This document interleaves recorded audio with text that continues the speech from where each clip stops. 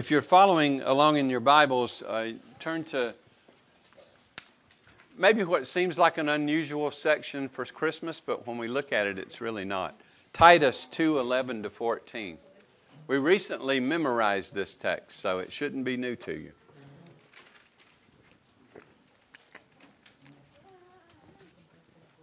But I promise you this is a good text for thinking about the incarnation.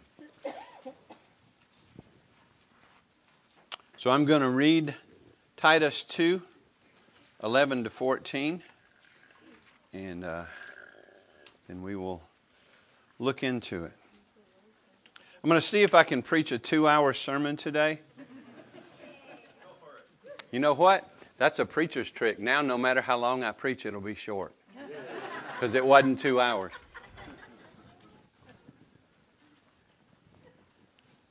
Titus 2:11 to 14. Look at these verses. For the grace of God has appeared, bringing salvation for all people, training us to renounce ungodliness and worldly passions, and to live self-controlled, upright, and godly lives in the present age, waiting for our blessed hope, the appearing of the glory of our great God and Savior, Jesus Christ, who gave Himself to redeem us from all lawlessness and to purify for Himself a people for His own possession who are zealous for good works. Thus far, God's Word. Let's pray. Unless you build the house, Lord, the laborers labor in vain. So build the house. Lord, we pray that you would take your word and do what we cannot do, what I cannot do. That your Spirit would take your word and convert and sanctify your people. Lift high your Son. Draw all kinds of people to yourself, young and old, every strata, Lord. May you be glorified. May we be edified. Help me to preach your word in the power of the Spirit. Help us to hear it as the Word of God, with the appropriate honor. Do the Word of God, leaning hard on the Spirit of God, that we might be ministered to by you. So bless the preaching and the hearing of the Word. We ask for it and trust for it, knowing it to be your will. In Jesus' holy name, amen. Lord, now you are letting your servant depart in peace according to your word. My eyes have seen your salvation, that you have prepared in the presence of all peoples a light for revelation to the Gentiles and glory for your people, Israel. We don't know a lot about Simeon, but we know a little about Simeon. And that comes from Luke 2:29 to 32 if you're interested. But Simeon was an old man who had a promise from the Lord that he would not die until he saw the Lord's Christ. And by the leading of the Spirit, being in the temple on the right day when Joseph and Mary bring Jesus in to have Him circumcised according to the law, and hearing that baby and seeing that baby, he took that baby up in his arms and he said this. He saw Jesus, the infant, and knew that this was the Lord's salvation. This was the long promised and awaited for Messiah. This is the Lord who would save. And that's really what we're talking about today. And when I wish you a Merry Christmas, I'm wishing you a Merry Christ Day. A day of joy in Jesus. Nothing wrong with celebrating the incarnation on the 25th of December. In fact, the early church, way before the Romans ever decided to make it a celebration of the sun god, don't read bad history, right? And don't get all... People get weird about Christmas, don't they? Oh gosh, this is a whole nother sermon. It might be 2 hours. And Reformed people get really weird sometimes. One of my friends tells me all the time there's no weird like Reformed weird. The pagans worship the sun on the 25th, so we can't worship Christ on the 25th. Hogwash. Pagans take a bath and brush their teeth. I hope you do too. It's a holy thing to do. But the church had this might be interesting history for you. The church had calculated the birth of Jesus down to December the 25th, way before that festival of the sun god was taking place. Way before. And it wasn't that the Christians copied the pagans. The pagans were copying the Christians because the gospel was taken over in the Roman Empire. People weren't coming to the pagan celebrations anymore because they were going to church. They're like, we got to do something about this. That's the end of that sermon. Read good history. It'll set you free from a lot of stuff, okay? There's a lot of weird conspiracy theory about Christmas that just is not so. Merry Christmas. What is the point of Christmas? Christ. And today, I wanted to talk about Christ. About Christ's incarnation. And the fruit of that incarnation. And so I picked Titus 2:11 really for that first little section there in verse 11. Grace appeared. For the grace of God has appeared. Has been manifested. Main point today, pretty simple. Grace appeared to redeem and purify a people for His possession who are zealous for Him. Look at the first point. Grace appeared to redeem us. Back in verse 11. For the grace of God has appeared. Just pause a minute and look at those words. What happened when Jesus was incarnate? The grace of God appeared. The grace of God was manifested. What does grace mean? God's favor to those who deserve it. God's favor to those who earned it. It means God's favor toward the unworthy. God can give favor to the unworthy because His Son is worthy. See, God's grace was manifested, or God's grace appeared in that Christ came to save us, His enemies. That's what the Bible says. God justifies the wicked through faith in Christ. He came in Romans chapter 5. We've seen this already in our study of Romans, that He came to save His enemies. Outside of Christ, not trusting and resting in Christ, counting on your own deeds to save you. I don't want to upset you on Christmas, but yes, I do if it'll turn you to Jesus. You're God's enemy. And you need Jesus. And that's why He came. To live for us, to die for us, to be raised, reign, and come again for us. His grace, God's grace, the grace planned in eternity past, promised all throughout the Old Testament, has appeared in Jesus Christ, His Son, with a grand and glorious purpose. Listen to this definition of grace, and we'll look at the confession briefly and we'll move on. The merciful loving kindness by which God exerted His holy influence upon souls. He turns us to Christ, keeps, strengthens, increases us in faith, knowledge, affection, and kindles us to the exercise of Christian virtues. He brings us to faith. He keeps us in faith. He grows us in His grace. He came to redeem us, and we'll see later, to purify us. But grace, think about that. When you think about Christ, grace manifest. Son of God didn't come into the world to condemn the world, but that it might be saved through Him, the Word says. We're condemned already. We don't need help with that. We need deliverance from it. We need a Savior.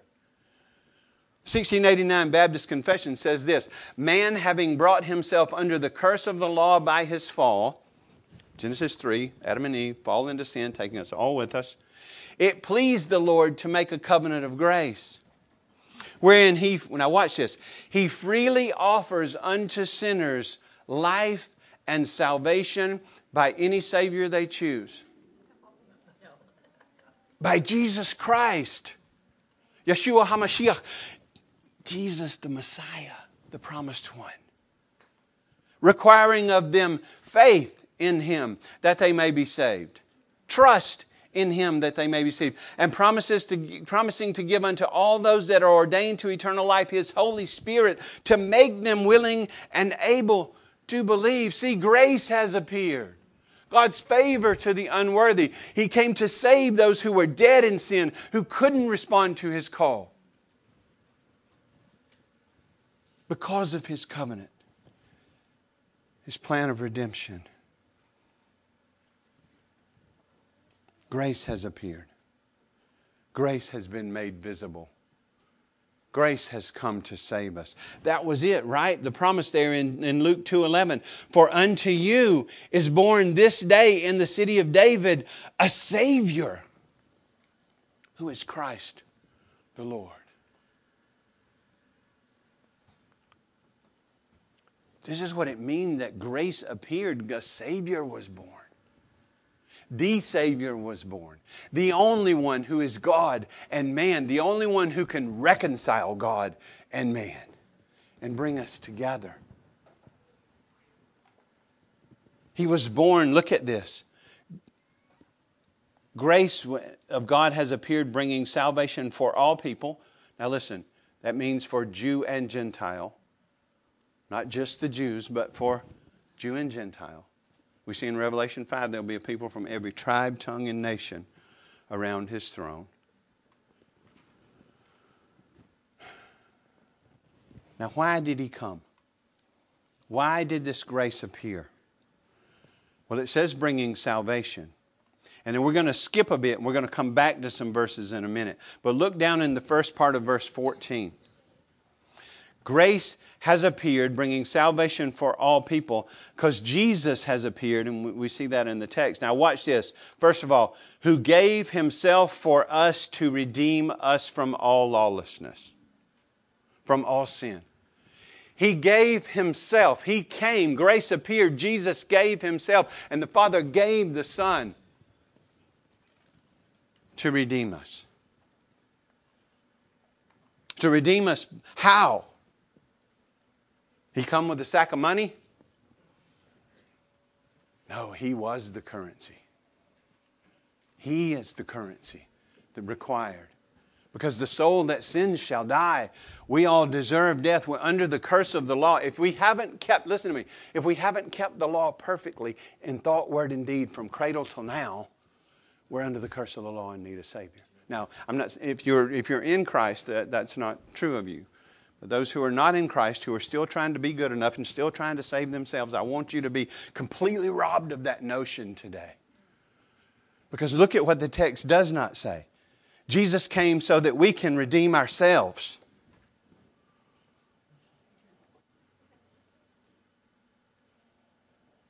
Jesus is the Redeemer.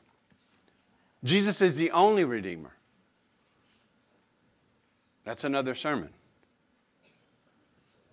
But He came through His life, death, burial, resurrection. He came to buy us back by paying the price for our sin. What does it mean to redeem? It means to liberate by payment of a ransom. And notice again, it is He who redeems. He redeems us, not the other way around. Some of you think you're not good enough. You're right, you're not. I hope all of you think you're not good enough. My faith is not strong enough. I've not done enough good stuff. I've not given enough. My kids are a mess. Whatever it is. You don't have the responsibility to redeem yourself. He redeems you. We need to get that straight. Because a lot of bad teaching will put some of the weight of your redemption or all of the weight of your redemption on you. That's a lie from the pit of hell. If you will be saved, it will be as a free gift because He came to purchase it for you. And even the faith and repentance that He requires of you, He grants as He brings you from death to life through this gospel that I'm preaching. He paid the penalty. He said on the cross before He came off the cross, it is finished. What? The penalty had been paid. That word literally, tetelestai, means paid in full. You don't have to pay for any of your sins. Well, you don't know what I've done, preacher. No, and I don't really need to. All have sinned and fall short of the glory of God and are justified as a gift by His grace that is in Christ Jesus. We've seen that in Romans, right? Notice in the confession, what is required of you? Trust Him. Stop trying to trust yourself. Trust Him. Because He's the one who came to redeem us. He was born. He took on a true human nature. He came to do what we couldn't do. Romans 8:3 says, "For God has done what the law, weakened by the flesh, could not do. By sending His own Son in the likeness of sinful flesh, and for sin, He condemned sin in the flesh." See, when you think about and celebrate this baby being born, this incarnation of the Son of God, don't limit the story to that little surrounding there. And don't turn that stable into a palace. It wasn't. And listen, I don't know where we got the idea that it was a silent night. There's stuff blowing up all over the place. From the angels, from the shepherds running in, and Mary screaming as she's giving birth, I'm sure. Ladies who have done that will say, amen. It wasn't a silent night, but as Jesus was being born, He was being born for a purpose. And the purpose He was born for is to redeem through His life, through His death, burial, resurrection. So the cross was on the horizon that night as this birth was being celebrated. He came to redeem us and to take our penalty. God the Father condemned sin in the flesh, it said in Romans 8:3. Whose flesh? His flesh. He made Him to be sin who knew no sin, that we might become the righteousness of God in Him. Through faith and faith alone. Jesus paid our penalty. He was born to die. Christ, the summary in 1 Corinthians 15, Christ died for our sins according to the Scriptures. Old Testament predicted it. Isaiah 53, other places. That He was buried and that He was raised the third day according to the Scriptures. Again, Isaiah 53 and other places. That He appeared to over 500 people at one time. To the 12, His gospel is sure because, listen to me, He was raised from the grave. And you can't disprove it. People have been trying for 2,000 years to disprove the resurrection. Nobody's gotten the gold star yet. Why? Because it happened. It happened. He died for our sins. He was buried. He was raised from the grave. And if you will be saved, it's just you receiving Him as your Savior, the free gift that He is, because He came to redeem us.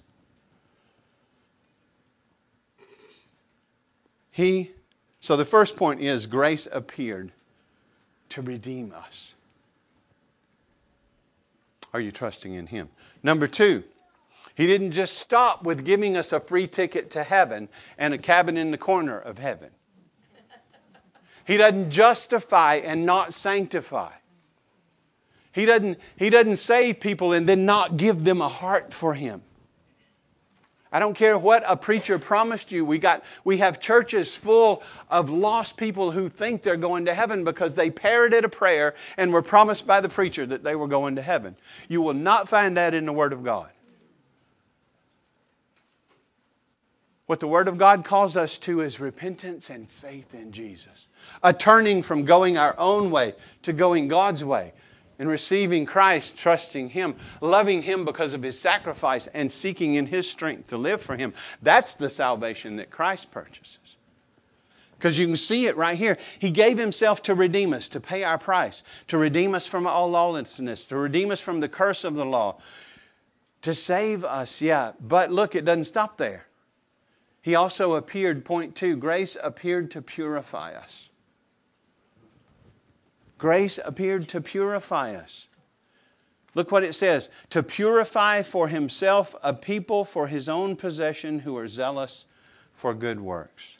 Did you know that when Christ died, you're trusting in Jesus this morning, I hope. If not, repent, trust in Him this morning, okay?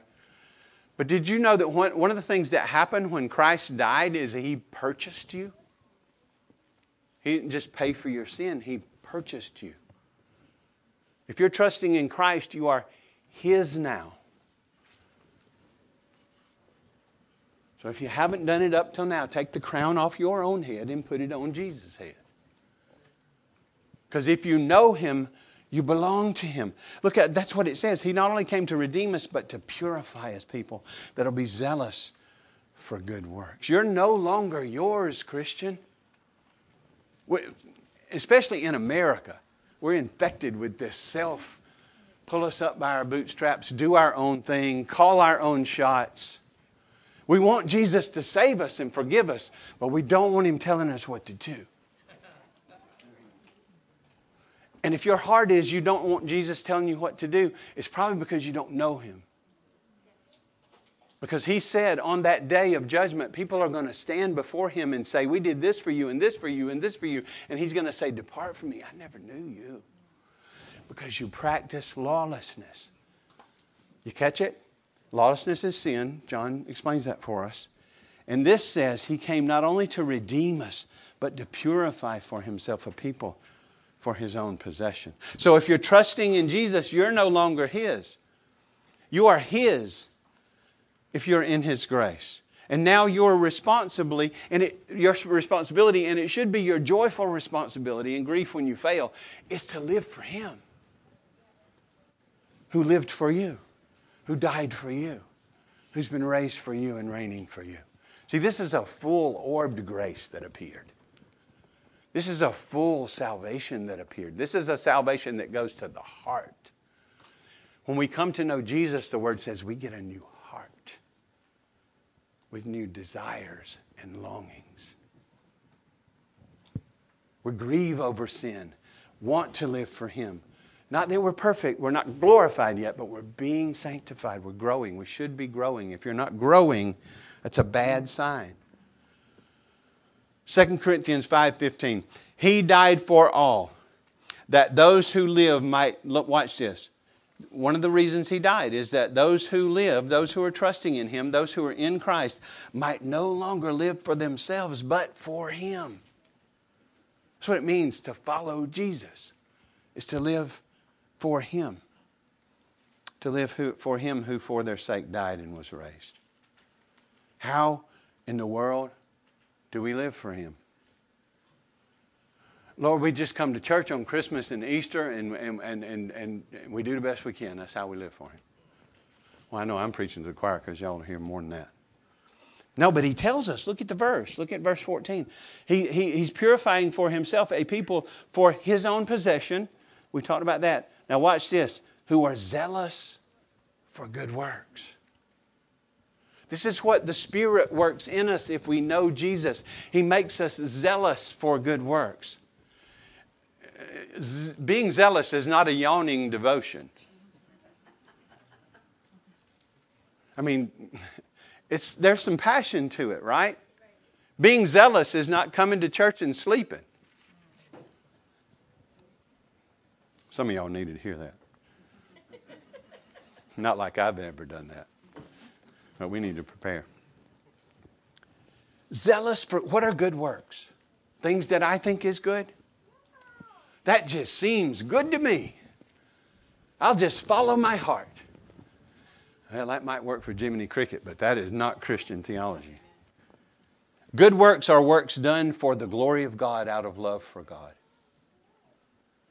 They're done by the power of the Holy Spirit. They proceed from faith and are shaped by God's Word.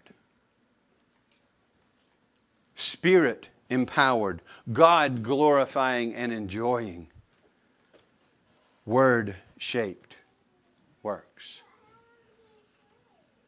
He works in us a repentance that makes us, that new heart produces in us a zeal for Christ. Christ said, if you love me, He wasn't being scowly-faced, just stating a fact. If you love me, you'll keep my commandments. If you love me, you'll be zealous for me. If you love me, you will follow me and want to honor me, and you will grieve when you don't. So really, zealousness for good works is really Christ-likeness, isn't it? No one more zealous for good works than Christ. The very embodiment of keeping the law of God. Right? He was the Word incarnate, the law incarnate. His zeal was for the Father. His zeal was for the house of God. Why do you think He made a whip out of cords and drove them out of the temple? We're not talking about a sissy here. This is the biggest man, the best man, the most man that ever lived. Because of His zeal for the house of God.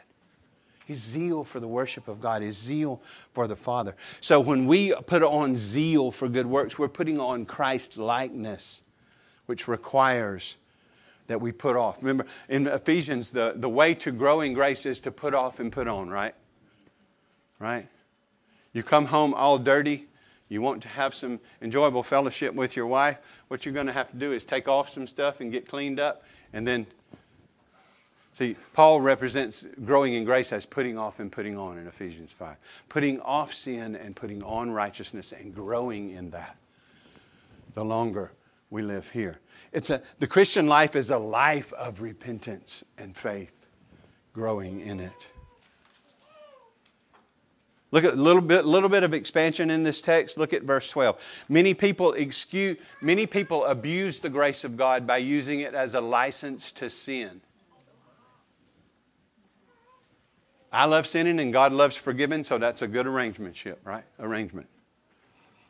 No. Look how Paul, this is Paul defining what he's talking about. This grace that appears, that redeems us. This grace that purifies us and makes us zealous for good works. Look at verse 12. Trains us. Grace trains us to renounce ungodliness and worldly passions and to live self-controlled, upright, and godly lives in the present age. So see, this is not something Jeff's making up. If we have the grace of God, it produces love for Jesus, and love for Jesus produces a turning from self and sin to a turning to Him, a love for Him that makes us want to live for Him and follow Him. Christmas is about being redeemed and purified. Being redeemed and growing on grace. Putting on Christ-likeness, which means we will be in the process of, until we're glorified, until He returns or we pass from this life, we're going to be in the process of what verse 12 says, renouncing ungodliness and worldly passions, and living self-controlled, upright, and godly lives in the present age, and growing in it. That's what it looks like to be zealous for good works. Meditate on these verses. Jesus does not redeem any that He does not purify. If you're not being purified, you finish the sentence. There's no justification without sanctification. There's no forgiveness and cleansing without clothing and empowering and change of heart so that we follow after Jesus. Are you following Christ? It's fun to celebrate Christmas. But are you living for Jesus the other 364 days a year? He doesn't redeem those He doesn't purify. Upright and godly lives, even more than ever before, are going to stick out in this darkness that we live in. And listen to me, young people, not everybody's going to love you if you follow Jesus. Don't make your ultimate priority being hip or cool or whatever you all call it. We used to call it being cool. Sorry if I'm not keeping up with the lingo. Love Jesus. Expect rejection. Expect persecution. Expect hardship. We have to get over the fact that we want everybody to love us. Now, we want to be nice and respectable and all of it. We don't want to be jerks and hated for that reason. But if you're going to follow Jesus, you have to live with some rejection. But we will be light and salt as we live for the one who redeemed us and the one who is purifying for us. And our lives will look different. And when people ask us why, or when they condemn us for why, we can tell them why. It's because grace has appeared. I have forgiveness, salvation, a new heart. See, grace also appeared to purify us. Last, it appeared, I'm giving you these things a little out of whack, but grace appeared to calm us. It appeared to calm us. Grace calms our fears, doesn't it? Legalism won't calm your fears. You having to be good enough to be accepted by God will not calm your fears. You'll never know if you've done enough. Let me finish that for you. You hadn't done enough. You never will. You can't. Rest in His grace. Look at verse 13. Part of this grace appearing and what it works in our hearts is a waiting. A patient waiting for our blessed hope. Look at that, verse 13.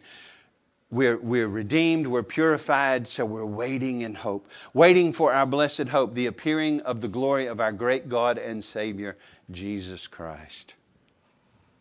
This one who was Lord in the manger. This one who was a baby, who was the humble, suffering servant of God, who lived in fulfillment of His law in thought, word, and deed, and died to pay the penalty for our sin, was raised, is reigning. He's coming again. But listen to me, when He comes again, it's not going to be like that. He's not coming as a little infant. He's coming as the conquering King that He is. And it'll be too late then. But those who trust Him, that's our hope. Come, Lord Jesus. Are you ready for that? Can you say that? Can you look up to glory and say, come, Lord Jesus? To depart and be with Christ is far better, and for Him to come is far better than that. The one who came the first time, He's coming again as a conquering King. Repent now. Trust now. Let this be your first real Christmas if you don't know Jesus. Be saved now. But listen, those who trust Him know He's coming again for us. He's promised us. He even told us, in this world you're going to have trouble. But He said, be of good cheer. I've overcome it for you. And after I'm done using you for my glory to get this gospel around this world, I'm coming back for you. He's coming again. Those who trust Him know this present age is as bad as it's ever going to get for us. Yes, there are trials and griefs and struggles now, but now they must all work for us because Christ has been raised to make us like Him. And when He returns, listen to me, if you pass from this life before He returns, this will be true of your spirit. Your body will rest in the grave and wait the resurrection. But if He comes while we're here, then He sets up this permanently new heaven, new earth. But when He returns, no more tears of sadness. No death, no sickness, no pain, no suffering, no politics. No evil kings. All will be in the past in that age. So His return gives us hope. It calms us in the midst of our struggle. John said it this way for the believer. He said, enter into me. I'm almost done. I'm not going 2 hours, I promise you. 1 John 3, 1-3. See what kind of love the Father has given to us, and that His grace appeared. That we should be called children of God, and so we are. The reason why the world does not know us is that it didn't know Him. Beloved, we are God's children now, and what we will be has not yet appeared. But we know that when He appears, we will be like Him, because we shall see Him as He is. And everyone who has this hope in Him purifies himself as He is pure. Grace appeared to calm us. We have future hope and a present help, all because Jesus was born to save us. Just a few wrap-up points of application. Listen to me, and I've hammered this a little bit today.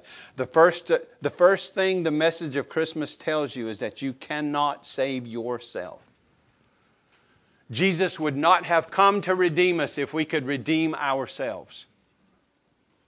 The law was not given that we might keep it and redeem ourselves. Hopefully you've been paying attention as we've been studying that in Romans. All have sinned. All are under the curse of the law. All need a Savior. And grace has appeared. This Savior who redeems and purifies has come. You cannot save yourself. So turn and trust and rest in Him. Listen, the only place you can find peace of your soul, peace of soul, and rest is through rolling your salvation off onto Jesus. It's through hoping in Him and Him alone. Because if He's done it for you, and He has, it is finished. This grace is being applied to us by the Spirit and bringing us to justification and in sanctifying us, and He will someday glorify us. But you don't care what your church tells you. You cannot save yourself. God's not going to look at your record and decide whether or not He accepts you. Because if you're in Jesus, Jesus' record is your record. So He'll be looking at Christ's record. But that's already taken place for those who believe we have been justified. Number 2, the second thing the message of Christmas tells you is salvation is a free gift. Grace has appeared. God's kindness to the unworthy. If you will have salvation, you will have it as a free gift. You can't save yourself, you receive the gift. And it's really free to you. Scripture uses that language. The wages of sin is death, Romans 6:23. But the free gift of God is eternal life in Christ Jesus our Lord. Salvation's a free gift. Have you received it? The third thing the message of Christmas tells you is that this broken world will be fixed. He will finish His work. There's coming a day when the knowledge of the Lord will cover the earth as the waters cover the sea. The glory of the Lord will cover the earth. All will be peace in the Prince of Peace. Rest in the King who is coming. He's going to finish His work. Redemption, yes, is to save a people, but He's also saving the place for the people to live.